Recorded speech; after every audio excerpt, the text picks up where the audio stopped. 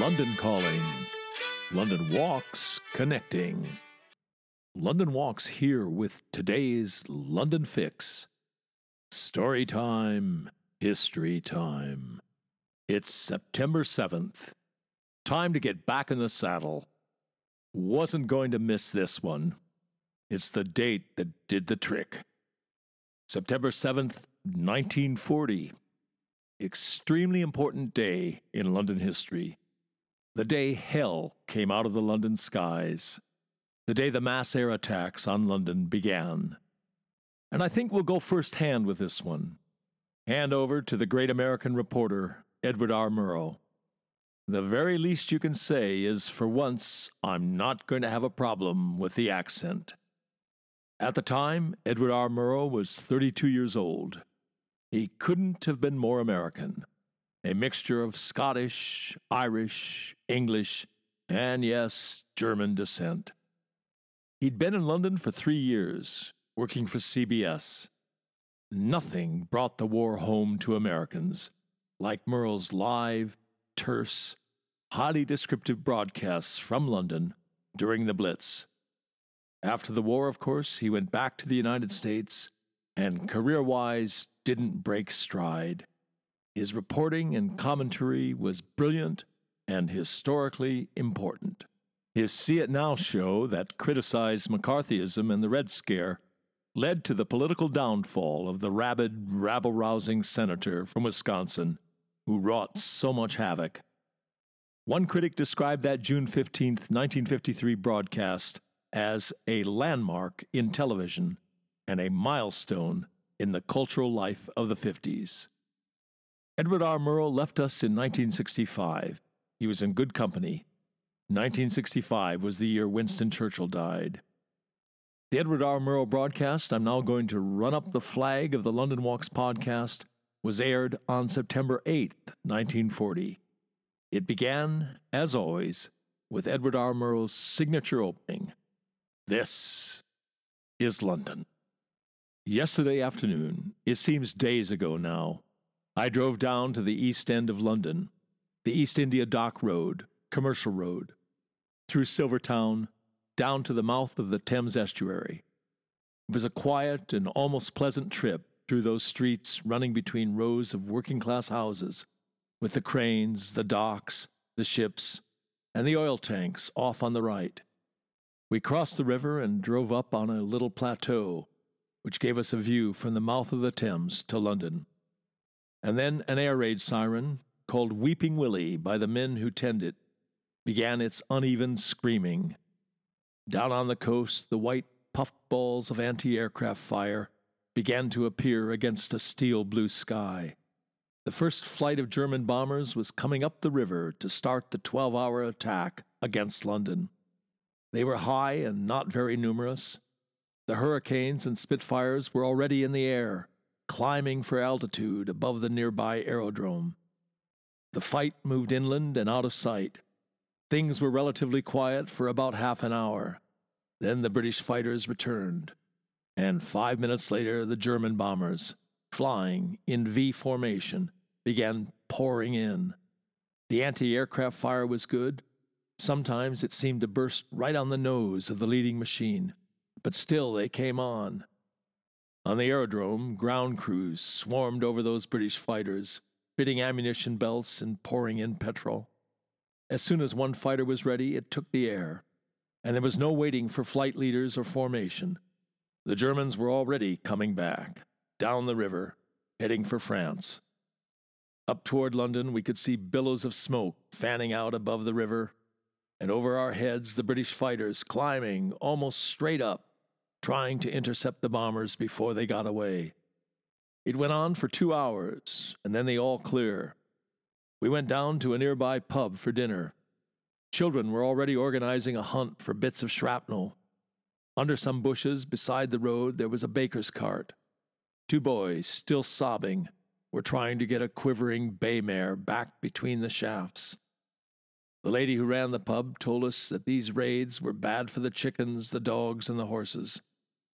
A toothless old man of nearly 70 came in and asked for a pint of mild and bitter, confided that he had always, all his life, gone to bed at 8 o'clock, and found now that 3 pints of beer made him drowsy-like, so he could sleep through any air raid. Before 8, the sirens sounded again. We went back to a haystack near the aerodrome. The fires upriver had turned the moon blood red. The smoke had drifted down till it formed a canopy over the Thames. The guns were working all round us, the bursts looking like fireflies in a southern summer night. The Germans were sending in 2 or 3 planes at a time, sometimes only one, in relays. They would pass overhead, the guns and lights would follow them, and in about 5 minutes we could hear the hollow grunt of the bombs. Huge, pear-shaped bursts of flame would rise up into the smoke and disappear. The world was upside down. Vincent Sheen lay on one side of me and cursed in 5 languages. He'd talk about the war in Spain. Ben Robertson of PM lay on the other side and kept saying over and over in his slow South Carolina drawl, "London is burning, London is burning." It was like a shuttle service, the way the German planes came up the Thames, the fires acting as a flare path. Often they were above the smoke. The searchlights bored into that black roof, but couldn't penetrate it. They looked like long pillars supporting a black canopy. Suddenly all the lights dashed off and blackness fell right to the ground. It grew cold. We covered ourselves with hay. The shrapnel clicked as it hit the concrete road nearby, and still the German bombers came. Early this morning we went to a hotel. The gunfire rattled the windows. Shortly before noon we rang for coffee. A pale, red-eyed chambermaid brought it and said, "I hope you slept well, sirs." This afternoon we drove back to the East End of London. It was like an obstacle race. 2 blocks to the right, then left for 4 blocks, then straight on for a few blocks, and right again. Streets roped off, houses and shops smashed, a few dirty-faced, tow-headed children standing on a corner, holding their thumbs up, the sign of the men who came back from Dunkirk.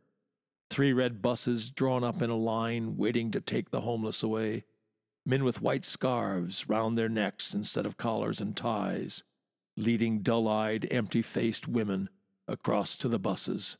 Most of them carried little cheap cardboard suitcases and sometimes bulging paper shopping bags.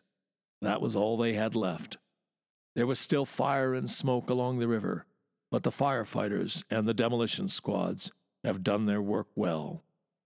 Good night and good luck. You've been listening to the London Calling podcast, emanating from www.walks.com, home of London Walks, London's signature walking tour company, London's local, time-honored, fiercely independent, family-owned, just the right size walking tour company. And as long as we're at it, London's multi-award-winning walking tour company. Indeed, London's only award-winning walking tour company. And here's the secret. London Walks is essentially run as a guides cooperative. That's the key to everything. It's the reason we're able to attract and keep the best guides in London. You can get schlubbers to do this for peanuts, for McDonald's wages, but you cannot get world-class guides, let alone accomplished professionals. It's not rocket science. You get what you pay for. And just as surely, you also get what you don't pay for. Back in 1968, when we got started, we quickly came to a fork in the road. We had to answer a searching question. Do we want to make the most money? Or do we want to be the best walking tour company in the world? You want to make the most money, you go the schlubbers route. You want to be the best walking tour company on the planet, you do whatever you have to do to attract and keep the best guides in London. You want them guiding for you, not for somebody else. Bears repeating, the way we're structured, a guides cooperative, is the key to the whole thing. It's the reason for all those awards. It's the reason people who know go with London Walks. It's the reason we've got a big following a lively, loyal, discerning following. Quality attracts quality. It's the reason we're able, uniquely, to front our walks with distinguished professionals. By way of example, Stuart Purvis, the former editor and subsequently CEO of Independent Television News, and Lisa Honan, who had a distinguished career as a diplomat. Lisa was the governor of St. Helena, the island where Napoleon breathed his last and, some say, had his penis amputated. Napoleon didn't feel a thing, if things the mot juste. He was dead. Stuart and Lisa, both of them CBEs, are just a couple of our headline acts. The London Walk's all-star team of guides includes a former London mayor. It includes barristers, one of them an MBE. It includes doctors, geologists, museum curators, archaeologists, historians, criminal defense lawyers, university professors, Royal Shakespeare Company actors, a bevy of MVPs, Oscar winners, people who've won the big one, the Guide of the Year award. Well, you get the idea. As that travel writer famously put it, if this were a golf tournament, every name on the leaderboard would be a London Walks guide. And as we put it, London Walks guides make the new familiar and the familiar new. And on that agreeable note, come then, let us go forward together on some great London walks. And that's by way of saying, good Londoning one and all. See you next time.